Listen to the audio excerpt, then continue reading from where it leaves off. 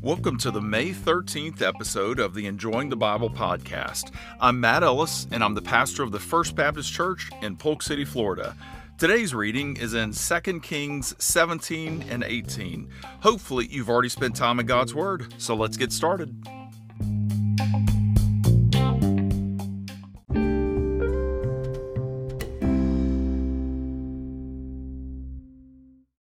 Second Kings 17. As this chapter begins, we're looking at the very last king of Israel. The northern kingdom of Israel is about to cease to exist. So let's begin by reading the first two verses 1 and 2. Here it is. In the 12th year of Judah's king Ahaz, Hoshea, son of Elah, became king over Israel in Samaria, and he reigned 9 years. He did what was evil in the Lord's sight, but not like the kings of Israel who preceded him. So we read that King Hoshea became king and reigned for 9 years, and he did what the Lord considered evil. And even though he wasn't as bad as many of the previous kings of Israel, the inevitable was now unavoidable. In verses 3 through 5, we read that the king of Assyria overpowered King Hoshea and made him a vassal. King Hoshea was seen to be under Assyria's authority and was responsible for paying yearly taxes to Assyria. However, rather than pay the tribute, King Hoshea sought the king of Egypt's help. King Shalmaneser heard about this conspiracy and besieged Israel for 3 years. And then we read in verse 6, in the 9th year of Hoshea, the king of Assyria captured Samaria. He deported the Israelites to Assyria and settled them in Halah, along the Habor, the Gozans River, and in the cities of the Medes. Well, as I mentioned in yesterday's podcast, the Assyrians believed that if they resettled a conquered people in another country, those people would lose their national pride and patriotism. They would be much more easily led and manipulated by the Assyrians. And this is exactly what happened to the Israelites. They were transported almost certainly on foot to places that were around 700 or more miles away. And as if there was any serious question about the reason God turned the Israelites over to the Assyrians, the author of 2 Kings tells us why. Listen to verse 7. The disaster happened because the people of Israel sinned against the Lord their God, who had brought them out of the land of Egypt from the power of Pharaoh, king of Egypt, and because they worshipped other gods. In other words, God had rescued them from Egyptian bondage so that he had every right to expect them to demonstrate their gratitude by following him, especially since his commands would enable them to flourish. How did they respond? How did they demonstrate their gratitude? They worshiped other gods. They worshiped what was not real, replacing the God who was real. They acted in such a way as to create a climate of immorality and discord. Okay, so we acknowledge that the Israelites abandoned their God, so he turned them over to the Assyrians, but did he warn them? Did he call out to them to turn from their sin that would lead to judgment? Well, just listen to verse 13.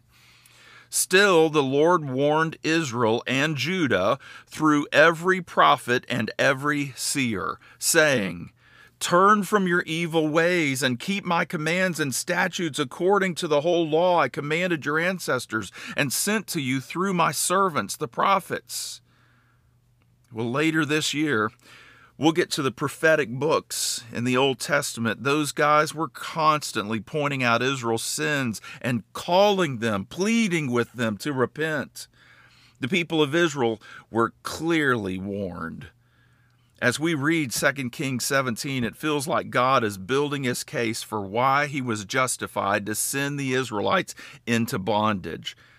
We just read that he had warned them over and over with the prophets.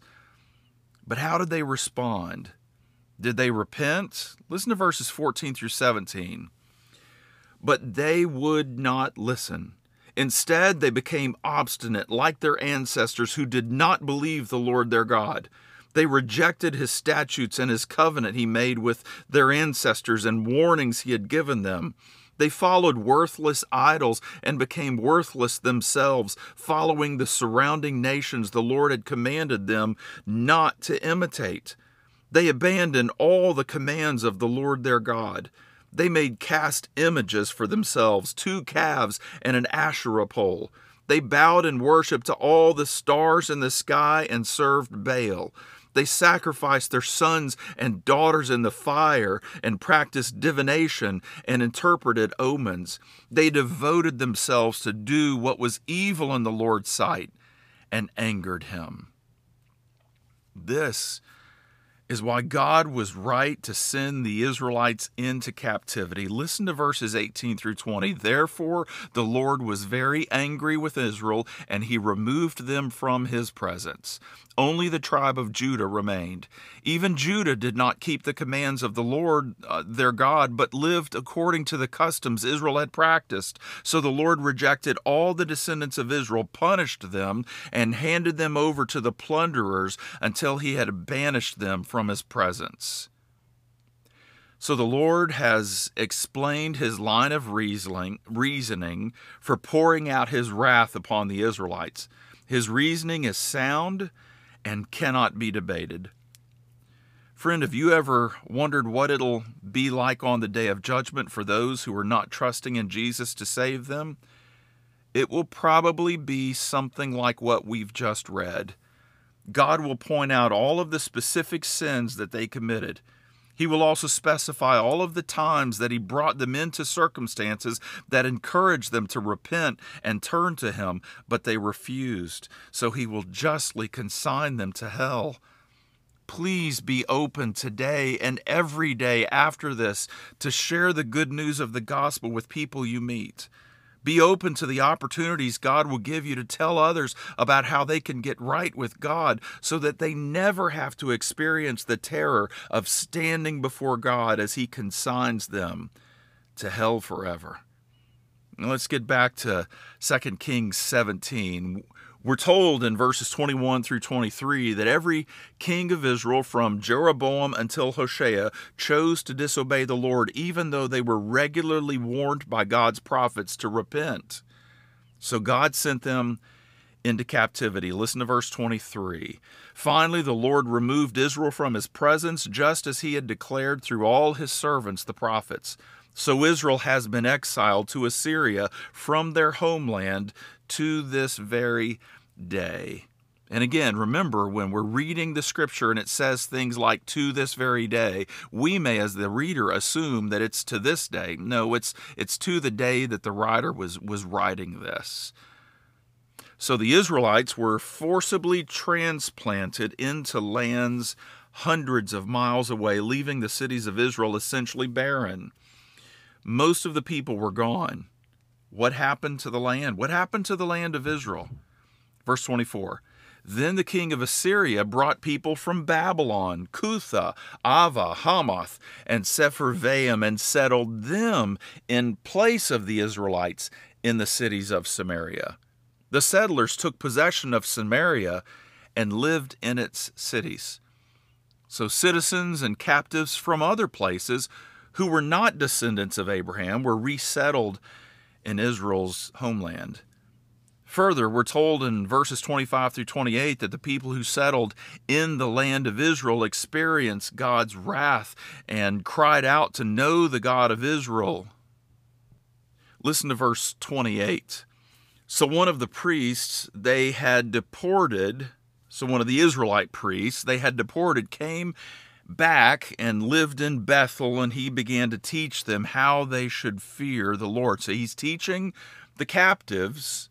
These are not Jews. They were brought in from other lands and settled in the land of Israel. And so this Israelite priest was brought back, and he taught them how they, pagans, should fear the Lord. So what was the result?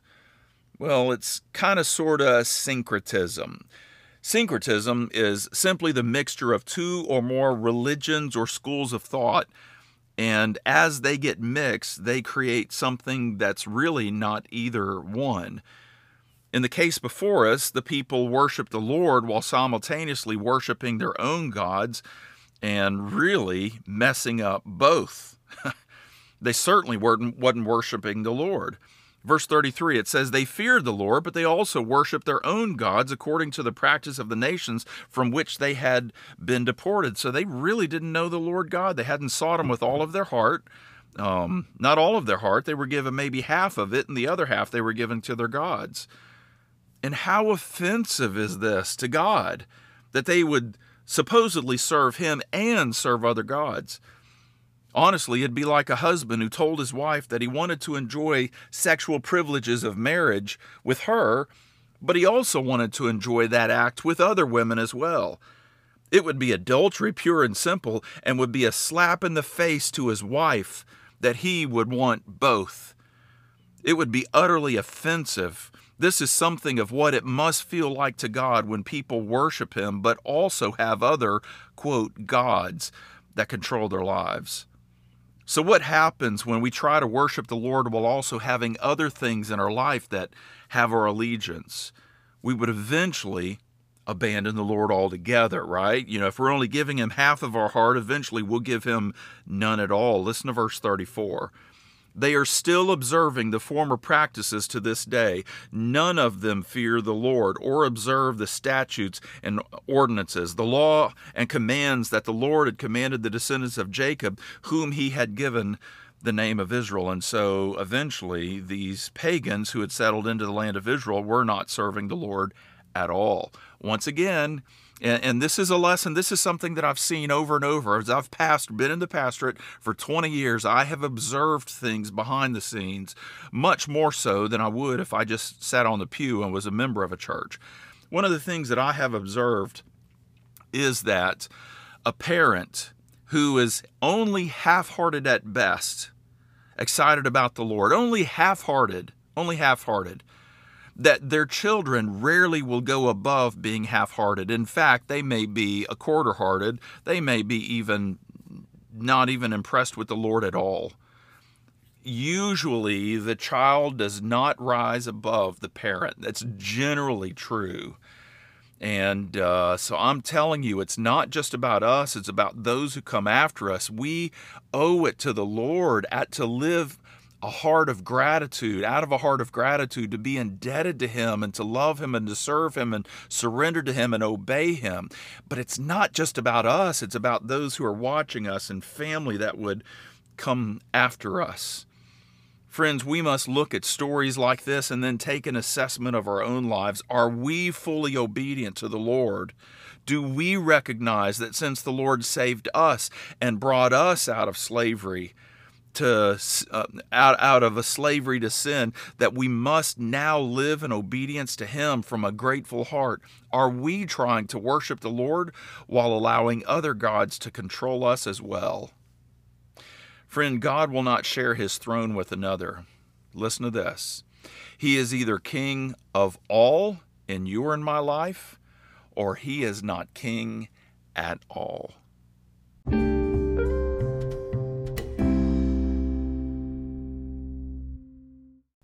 2 Kings 18.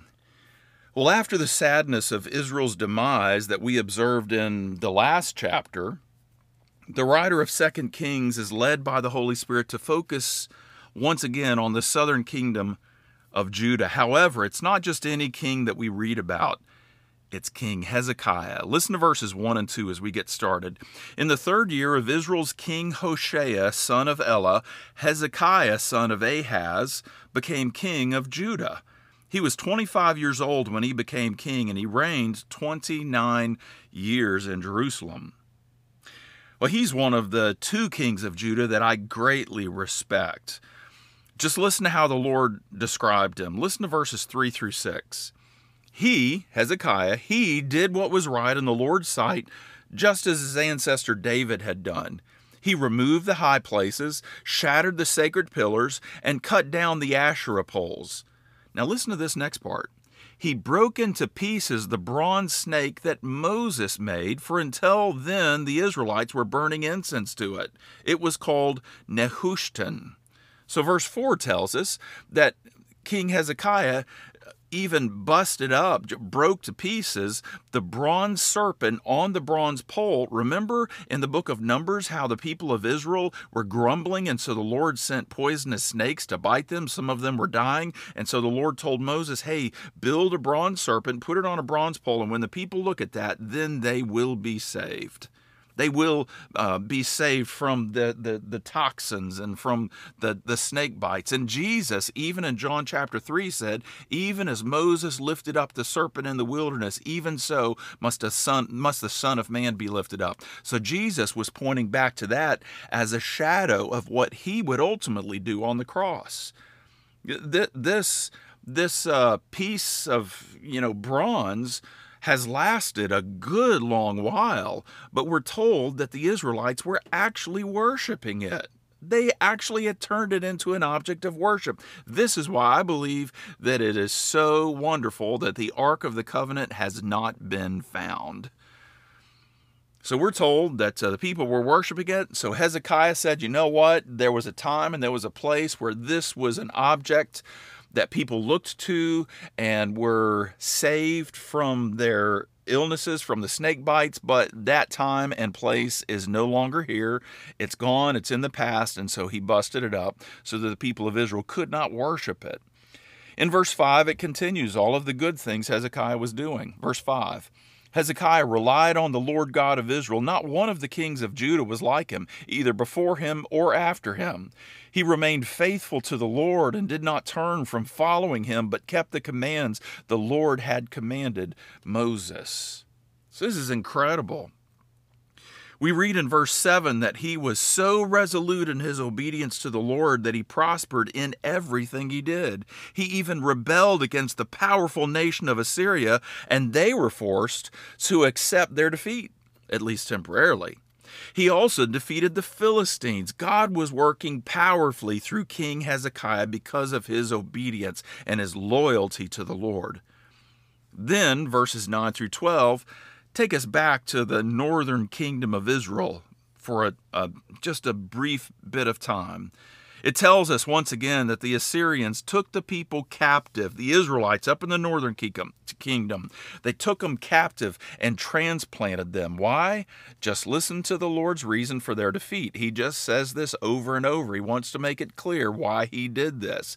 Verse 12, because they did not listen to the Lord their God, but violated his covenant, because they did not listen to the Lord their God, but violated his covenant. All he had commanded Moses, the servant of the Lord. They did not listen. They did not obey. It's as if the Lord wants us to see how obedience to him brings blessings, as with Hezekiah, and how disobedience brings troubles, as with the northern king of Israel, the northern kingdom of Israel. Of course, we do live in a broken, messed up world, so it doesn't always work out this way. Sometimes bad things happen to the most devout God followers. And those instances provide us yet another opportunity to determine if we are going to seek the Lord and obey him, or rely upon our own resources to fix the problem. Do we really trust the Lord? It's in those times of difficulty when we truly, honestly answer that question.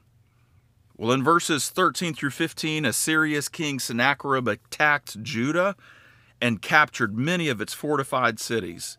King Hezekiah realized that he was in trouble, and he threw up the white flag.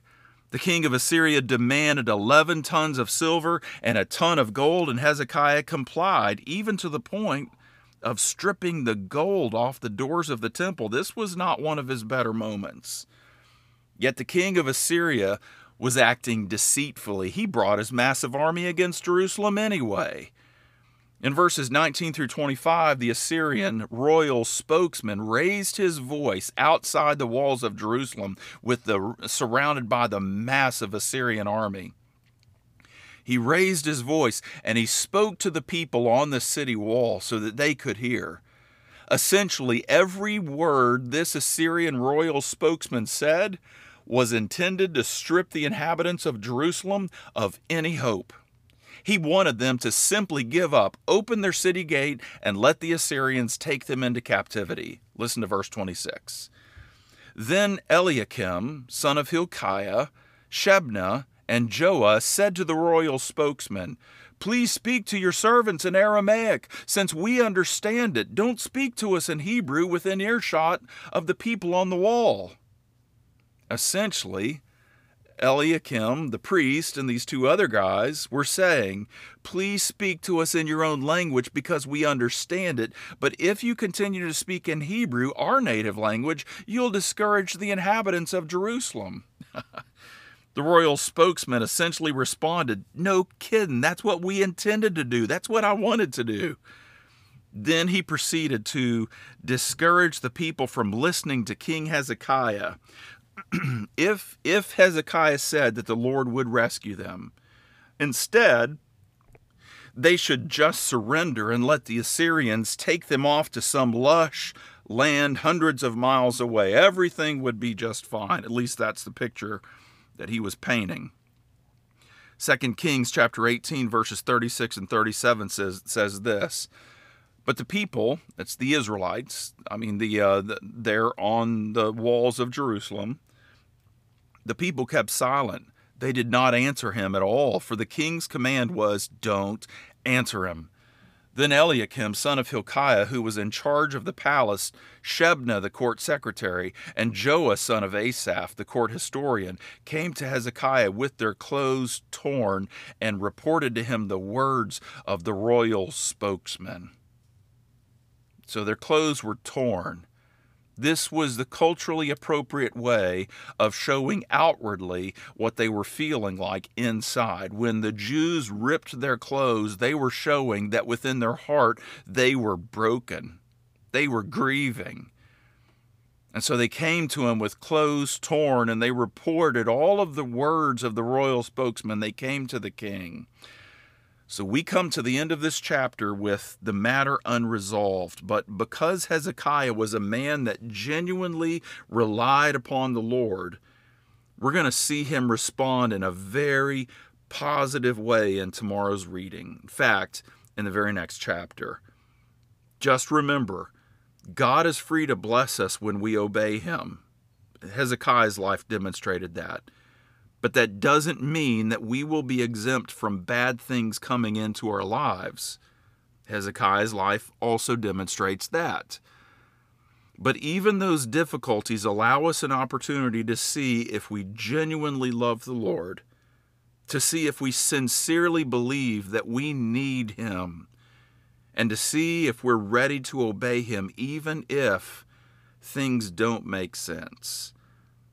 Hezekiah's example in 2 Kings 19 stands as a powerful example for us to follow when life gets hard.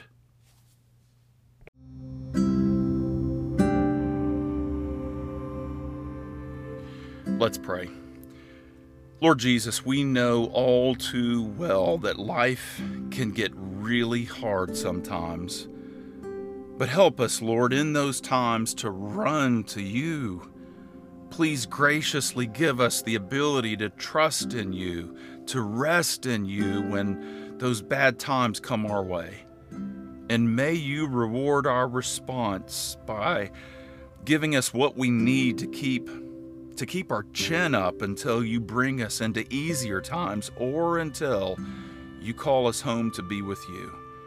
We pray in Jesus' name. Amen.